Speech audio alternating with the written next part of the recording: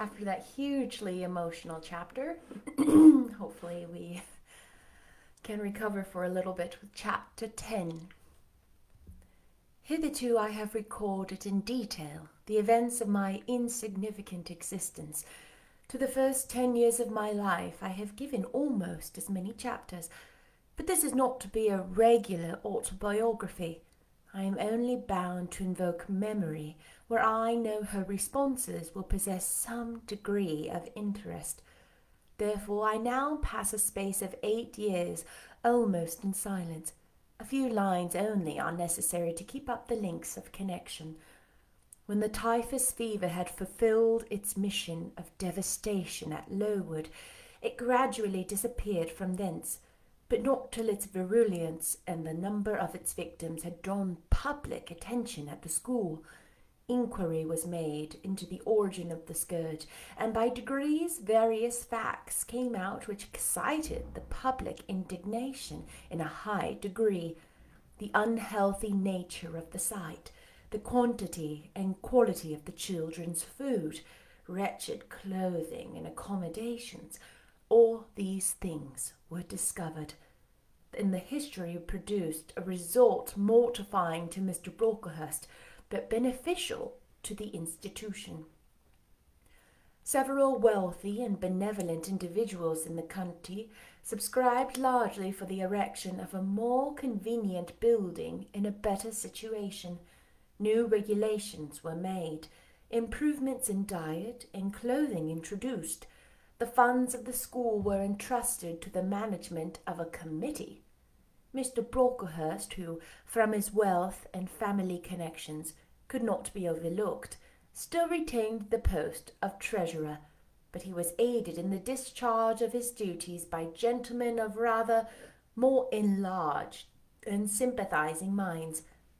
His office of inspector, too, was shared by those who knew how to combine reason with strictness, comfort with economy, compassion with uprightness. The school thus improved became in time a truly useful and noble institution. I remained an inmate of its walls after its regeneration for 8 years, 6 as a pupil and 2 as a teacher, and in both capacities I bear my testimony to its value and importance. During these 8 years my life was uniform, but not unhappy, because it was not inactive. I had the means of an excellent education placed within my reach, a fondness for some of my studies, and a desire to excel in all, together with a great delight in pleasing my teachers, especially such as I loved, urged me on. I availed myself fully on the advantages offered me. In time I rose to be the first girl of the first class. Then I was invested with the office of teacher, which I discharged with zeal for 2 years, but at the end of that time I altered. Miss Temple, through all changes, had thus far continued superintendent of the seminary. To her instruction I owed the best part of my acquirements. Her friendship and society had been my continual solace. She had stood me in the stead of mother, governess, and, latterly, companion. At this period she married, removed with her husband, a clergyman, an excellent man, almost worthy of such a wife, to a distant county, and consequently was lost to me. From the day she left I was no longer the same. With her was gone every settled feeling, every association that had been made Lowood on some degree a home to me. I had imbibed from her something of her nature and much of her habits, more harmonious thoughts. What seemed better regulated feelings had become the inmates of my mind. I had given in allegiance to duty and order. I was quiet. I believed I was content. To the eyes of others, usually even to my own, I appeared a disciplined and subdued character. But destiny, in the shape of the Reverend Mr. Nasmyth, came between me and Miss Temple. I saw her in her travelling dress step into a post-chaise, shortly after the marriage ceremony. I watched the chaise mount the hill and disappear beyond its brow, and then retired to my own room, and there spent in solitude the greatest part of the half-holiday granted in honour of the occasion. I walked about the chamber most of the time.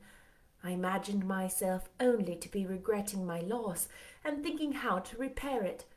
But when my reflections were concluded, and I looked up and found that the afternoon was gone and evening far advanced, another discovery dawned on me, namely, that in the interval I had undergone a transforming process, that my mind had put off all it had borrowed of Miss Temple, or rather that she had taken with her the serene atmosphere I had been breathing in her vicinity, and that now I was left in my natural element and beginning to feel the stirring of old emotions. It did not seem as if a prop were withdrawn, but rather as if a motive were gone. It was not the power to be tranquil which had failed me, but the reason for the tranquillity was no more. My world had for some years been in Lowood. My experience had been of its rules and systems. Now I remembered that the real world was wide, and that a varied field of hopes and fears, of sensations and excitements, awaited those who had courage to go forth into its expanse, to seek real knowledge of life amidst its perils. I went to my window, opened it, and looked out. There were the two wings of the building. There was the garden. There were the skirts of Lowood. There was the hilly horizon. My eye passed all other objects to rest on those most remote, the blue peaks. It was those I longed to surmount. All within their boundary of rock and heath seemed prison ground, exile limits. I traced the white road winding round the base of one mountain and vanishing in a gorge between two. How I longed to follow it farther! I recalled the time when I had travelled that very road in a coach. I remembered descending that hill at twilight. An age seemed to have elapsed since the day which brought me first to Lowood, and I had never quitted it since. My vacations had all been spent at school. Mrs. Reed had never sent for me at Gateshead. Neither she nor any of her family had ever been to visit me. I had had no communication by letter or message with the outer world. School rules, school duties, school habits and notions and voices and faces and phrases and costumes and prefaces and antipathies.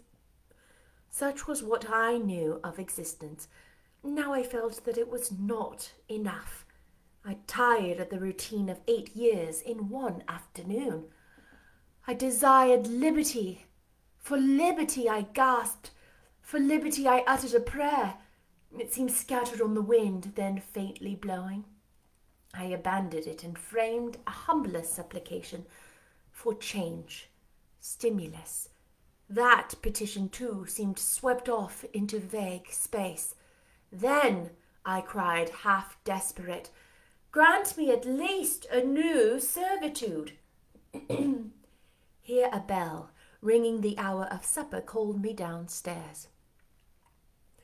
I was not free to resume the interrupted chain of my reflections till bedtime.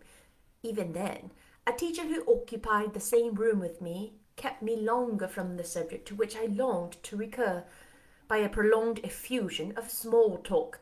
How I wished sleep would silence her! It seemed as if, could I but go back to the idea which had last entered my mind as I stood at the window, some inventive suggestion would rise for my relief. Miss Gryce snored at last. She was a heavy Welsh woman, and till now her habitual nasal strains had never been regarded by me in any other light than as a nuisance. Tonight I hailed the first deep notes with satisfaction.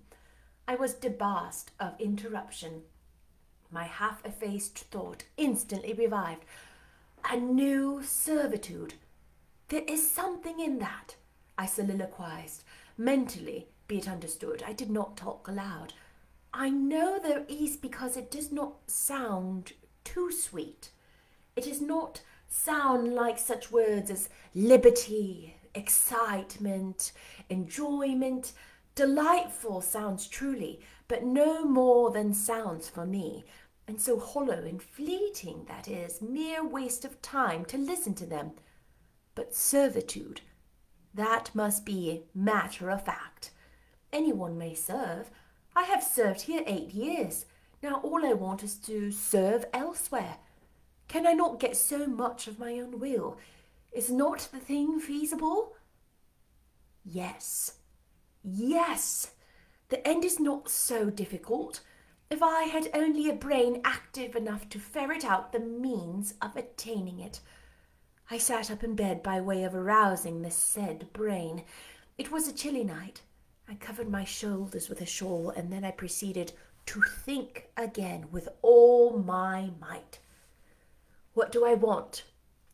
A new place, in a new house, amongst new faces and in new circumstances. I want this because it is of no use wanting anything better.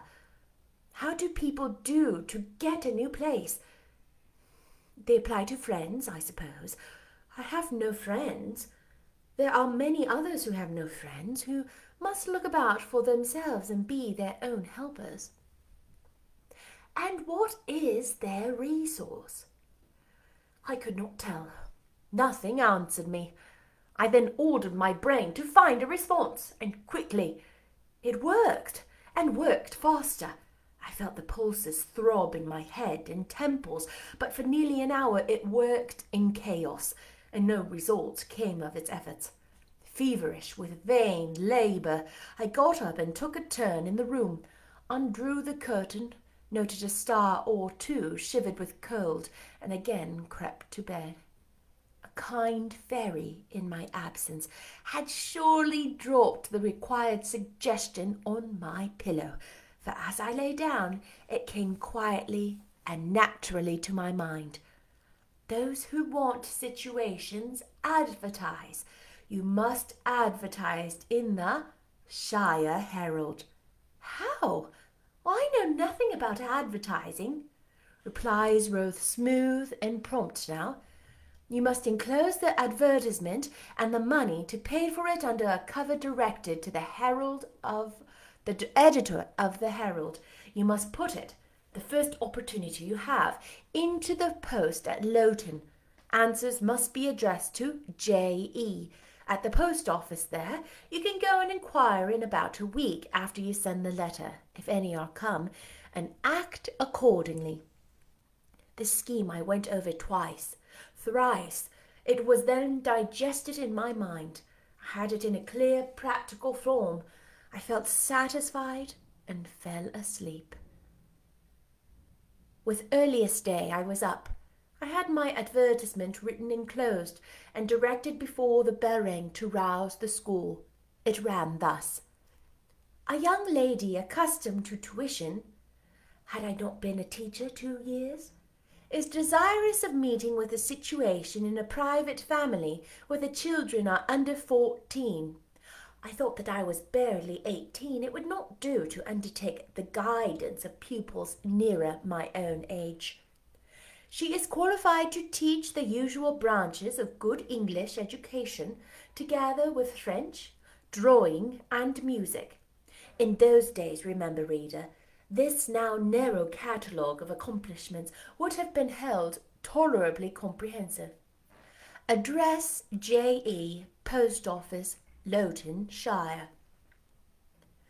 This document remained locked in my drawer all day. After tea, I asked leave of the new superintendent to go to Lowton in order to perform some small commissions for myself and 1 or 2 of my fellow teachers. Permission was readily granted.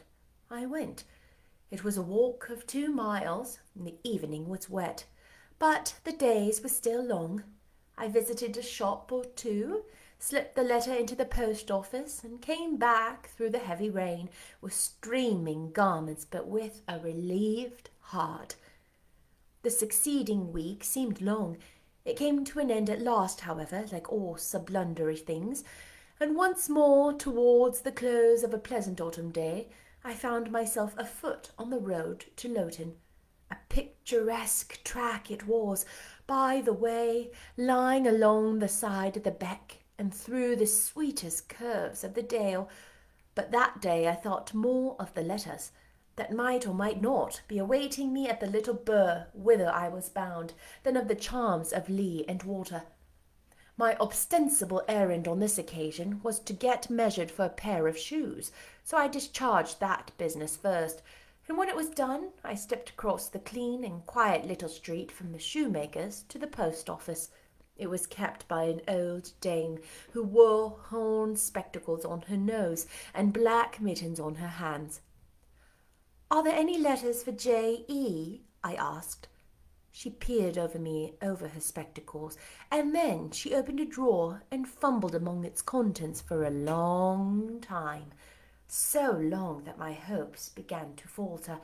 At last, having held a document before her glasses for nearly 5 minutes, she presented it across the counter, accompanying the act by another inquisitive and mistrustful glance.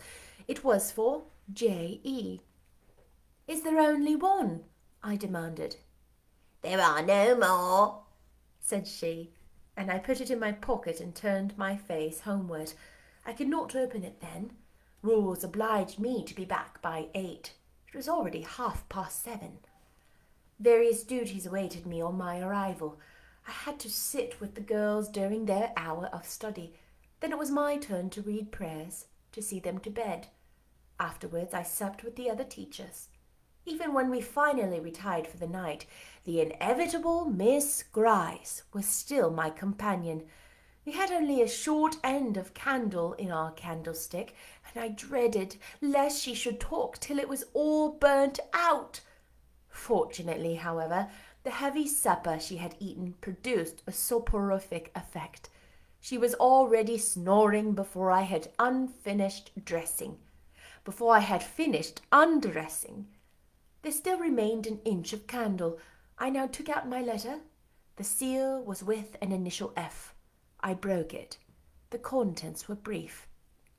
"If J.E., who advertised in the Shire Herald of last Thursday, possesses the acquirements mentioned, and if she is in position to give satisfactory references as to character and competency, a situation can be offered her where there is but one pupil, a little girl under 10 years of age, and where the salary is £30 per annum.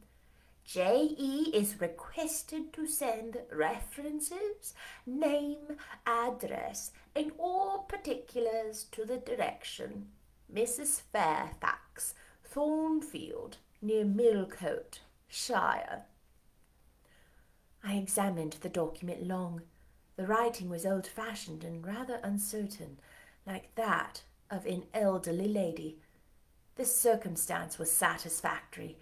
A private fear had haunted me that in thus acting for myself, and by my own guidance, I ran the risk of getting into some scrape, and above all things, I wished the result of my endeavours to be respectable, proper, and regal.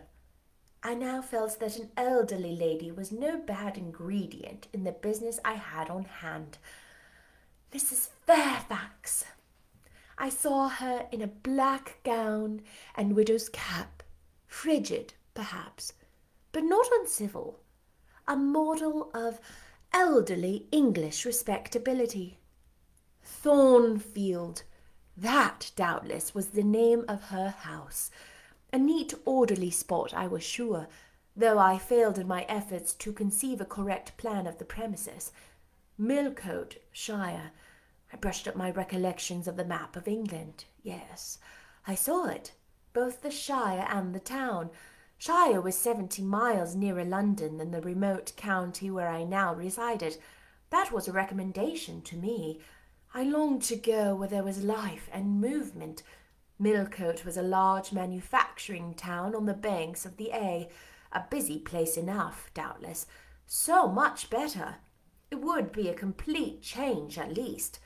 Not that my fancy was much captivated by the idea of long chimneys and clouds of smoke, but, I argued, Thornfield will, probably, be a good way from the town. Here the socket of the candle dropped, and the wick went out. Next day new steps were to be taken. My plans could no longer be confined to my own breast. I must impart them in order to achieve their successes. Having sought and obtained an audience of the superintendent during the noontime recreation, I told her I had a prospect of getting a new situation, where the salary would be double what I now received, for at Lowood I only got £15 per annum, and requested she would break the matter for me to Mr. Brocklehurst or some of the committee, and ascertain whether they would permit me to mention them as references. She obligingly consented to act as mediatrix in the matter. The next day she laid the affair before Mr. Brocklehurst, who said that Mrs. Reed must be written to, as she was my natural guardian.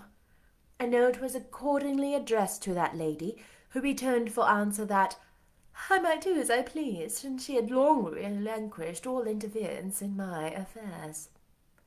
This note went the round of the committee, and at last, after what appeared to me most tedious delay, formal leave was given me to better my condition if I could, and an assurance added that as I had always conducted myself well, both as teacher and pupil at Lowood, a testimonial of character and capacity, signed by the inspectors of that institution, should forthwith be furnished to me.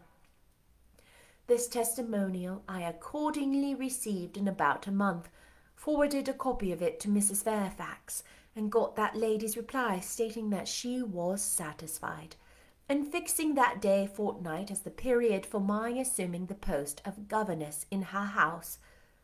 I now busied myself in preparations. The fortnight passed rapidly.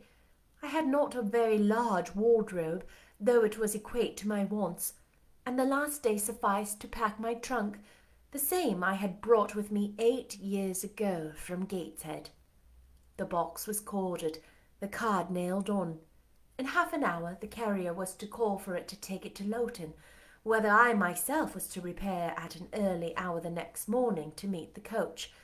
I had brushed my black stuff travelling dress, prepared my bonnet, gloves, and muff, sought in all my drawers to see that no article was left behind, and now, having nothing more to do, I sat down and tried to rest. I could not. Though I had been on foot all day, I could not now repose an instant. I was much too excited. A phase of my life was closing tonight, a new one opening tomorrow. Impossible to slumber in the interval. I must watch feverishly while the change was being accomplished. "Miss," said a servant who met me in the lobby, where I was wandering like a troubled spirit, "a person below wishes to see you." The carrier, no doubt, I thought, and ran downstairs without inquiry. I was passing the black parlour or teacher's sitting room, the door of which was half open, to go to the kitchen, when someone ran out. "It's her, I'm sure. I could have told her anywhere," cried the individual who stopped my progress and took my hand. I looked. I saw a woman attired like a well-dressed servant, matronly yet still young, very good-looking, with black hair and eyes and lively complexion. "Well, who is it?" she asked, in a voice with a smile I half recognised. "You've not quite forgotten me, I think, Miss Jane." In another second I was embracing and kissing her rapturously. "Bessie! Bessie! Bessie!" That was all I said, whereat she half laughed, half cried, and we both went into the parlour. By the fire stood a little fellow of 3 years old, in plaid frock and trousers. "That is my little boy," said Bessie directly. "Then you are married, Bessie?" "Yes, nearly 5 years since, to Robert Levin, the coachman. And I've a little girl besides Bobby there, and I've christened Jane." And you don't live at Gateshead? I live at the lodge. The old porter has left. Well, and how do they all get on? Tell me everything about them, Bessie. But sit down first. And Bobby, come and sit on my knee, will you? But Bobby preferred sidling over to his mother. You've not grown very tall, Miss Jane, nor so very stout, continued Mrs. Levin. I dare say they've not kept you too well at school. Miss Reed is head and shoulders taller than you are, and Miss Georgiana would make two of you in breadth. Georgiana's very handsome, I suppose, Bessie? Very. She went up to London last winter with her mamma. Now everybody admired her, and a young lord fell in love with her, but his relations were against the match, and, what do you think? He and Miss Georgiana made it up to run away, but they were found out and stopped. It was Miss Reed that found them. I believe she was envious, and now she and her sister lead a cat and dog life together. They are always quarrelling. Well, and what of John Reed? Oh, he is not doing so well as his mamma could wish. He went to college and he got plucked, I think they call it, and then his uncles wanted him to be a barrister and study the law. But he is such a dissipated young man, they will never make much of him, I think. What does he look like? He is very tall. Some people call him a fine-looking young man, but he has such thick lips. And Mrs. Reed? Mrs. looks stout and well enough in the face, but I think she's not quite easy in her mind. Mr. John's conduct does not please her. He spends a great deal of money. Did she send you here, Bessie? No, indeed.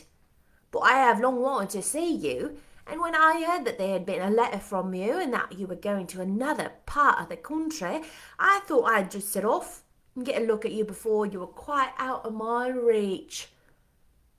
I'm afraid you are disappointed in me, Bessie. I said this laughing. I perceived that Bessie's glance, though it expressed regard, did in no shape denote admiration. No, Miss Jane, not exactly. You are genteel enough. You look like a lady, and it's as much as I ever expected of you. You were no beauty as a child. I smiled at Bessie's frank answer. I felt that it was correct, but I confess I was not quite indifferent to its import. At 18, most people wish to please, and the conviction that they have not an exterior likely to second that desire brings anything but gratification. I dare say you are clever, though, continued Bessie by way of solace.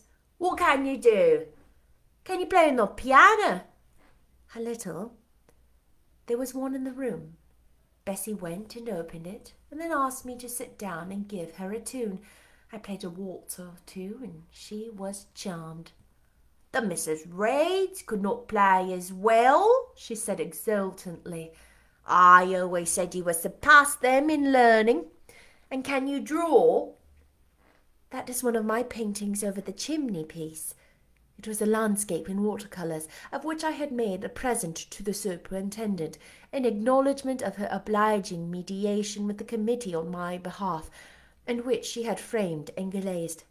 Well, that is beautiful, Miss Jane. It's as fine a picture as any Miss Reed's drawing master could paint, let alone the young ladies themselves, who could not come near it. And have you learned French? Yes, Bessie. I can both read it and speak it. And you can work on muslin and canvas? I can. Oh, you are quite a lady, Miss Jane. I knew you would be. You will get on whether your relations notice you or not. There was something I wanted to ask you. Have you ever heard anything from your father's kinsfolk, the heirs? Never in my life.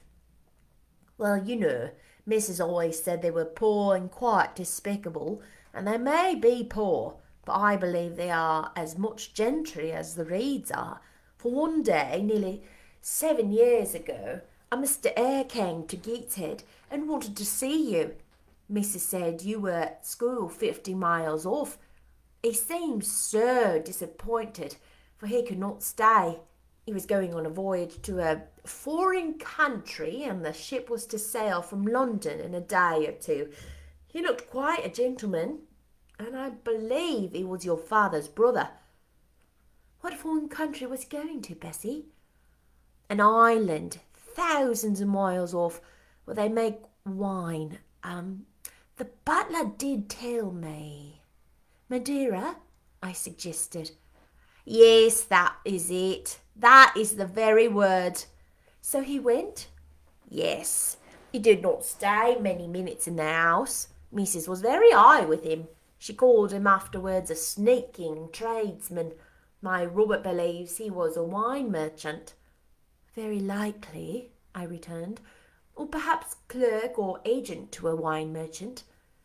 Bessie and I conversed about old times an hour longer, and then she was obliged to leave me. I saw her again for a few minutes the next morning at Loughton while I was waiting for the coach. We parted finally at the door of the Brocklehurst Arms there. Each went her separate way. She set off for the brow of Lowood Fell to meet the conveyance which was to take her back to Gateshead. I mounted the vehicle which was to bear me to new duties and a new life in the unknown environs of Millcote. Oh boy, that's the end of chapter 10. Oh my goodness. That was a long chapter. You like how it makes my nose my voice sound nasally if my nose isn't clear, and I don't want to blow my nose.